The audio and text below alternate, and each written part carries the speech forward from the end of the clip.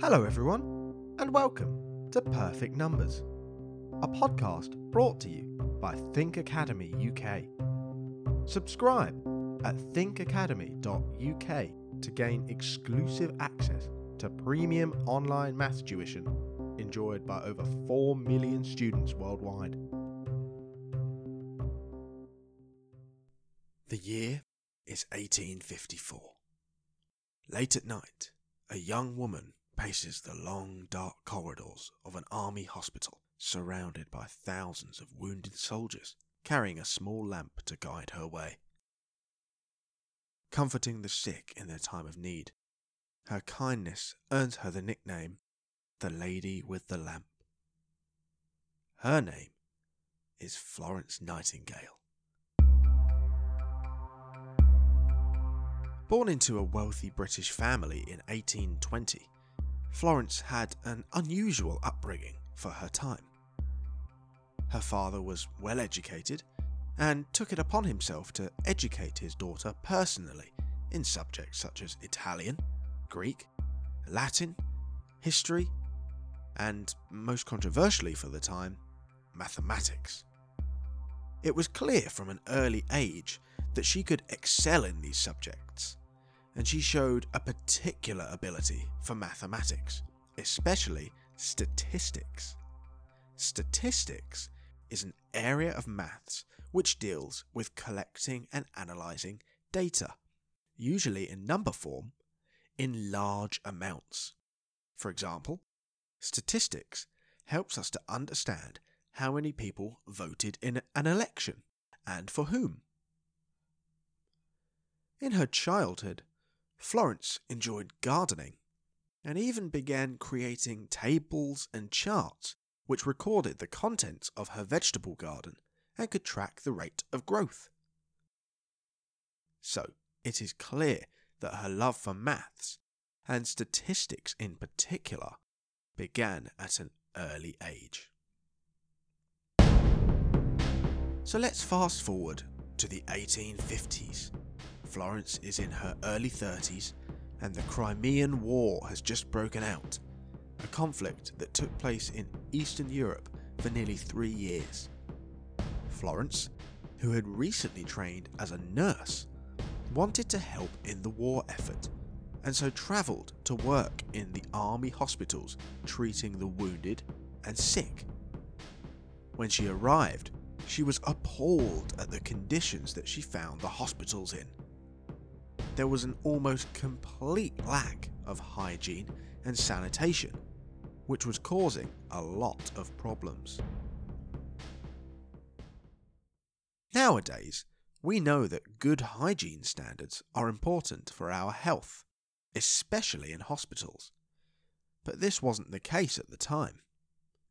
We'll talk more about how Florence Nightingale's work impacted public health later on. So, shocked at the sanitary conditions, Florence immediately set about improving hygiene standards. Most importantly, however, she began to make detailed and meticulous notes.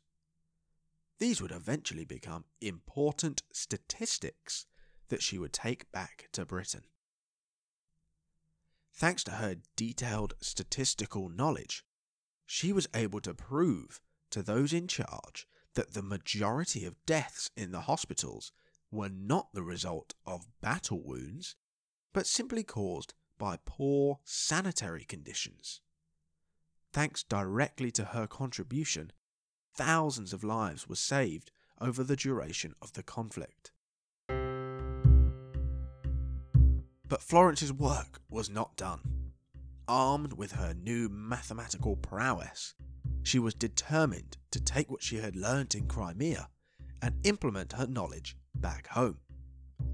She had already gathered the data to prove that her methods were effective, but how could she convince politicians of it?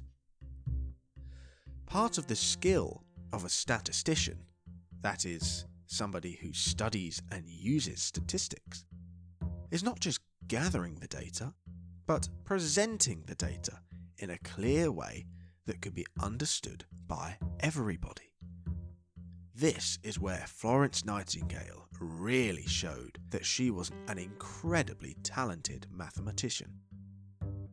She knew that merely presenting politicians with lots and lots of numbers would be confusing and ineffective. So instead, she had to come up with a clear way of demonstrating her findings. In doing so, Florence popularised one of the most well-known graphs that we still use today, the pie chart. You'll definitely recognise a pie chart. It's often a colourful circle with different shaded segments to represent different values.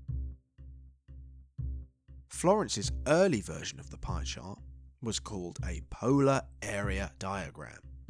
After she presented her information in this clear way, there was no doubt in politicians' minds that serious change was required.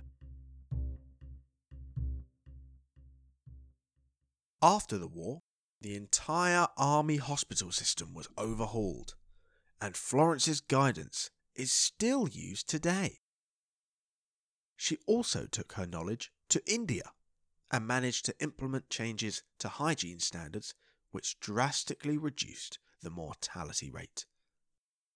Later in her life, she continued to use mathematical techniques to demonstrate that good sanitation was key to good health, campaigning successfully for the British government to enact an incredibly important Public Health Act in 1875. So what legacy has Florence Nightingale left us? She has, of course, been a huge inspiration for many nurses and other medical professionals. Indeed, the nursing school she founded in 1860 in London is still training new nurses today. But arguably, she had an even more important impact thanks to her ability as a mathematician. Her incredible ability to gather and present statistics in such an effective way played a large role in improving hygiene standards in both the military and in public life. So, if your toilet flushes away to a sewer and you have ready access to clean water, then you can thank in part Florence Nightingale and her skill as a statistician for her influential part in making it possible. We hope you enjoyed this episode of Perfect Numbers. If you'd like to hear more about the incredible history of maths, subscribe to Perfect Numbers on Apple Podcasts, Spotify, or wherever you get your podcasts. Think Academy offers premium online maths tuition that is specifically designed and delivered to help students achieve better results in Key Stage 1, Key Stage 2, SATs, and the 11+. To learn more about Think Academy's innovative EdTech solutions, visit our website at thinkacademy.uk or follow us on social media at Think Academy UK. See you next time.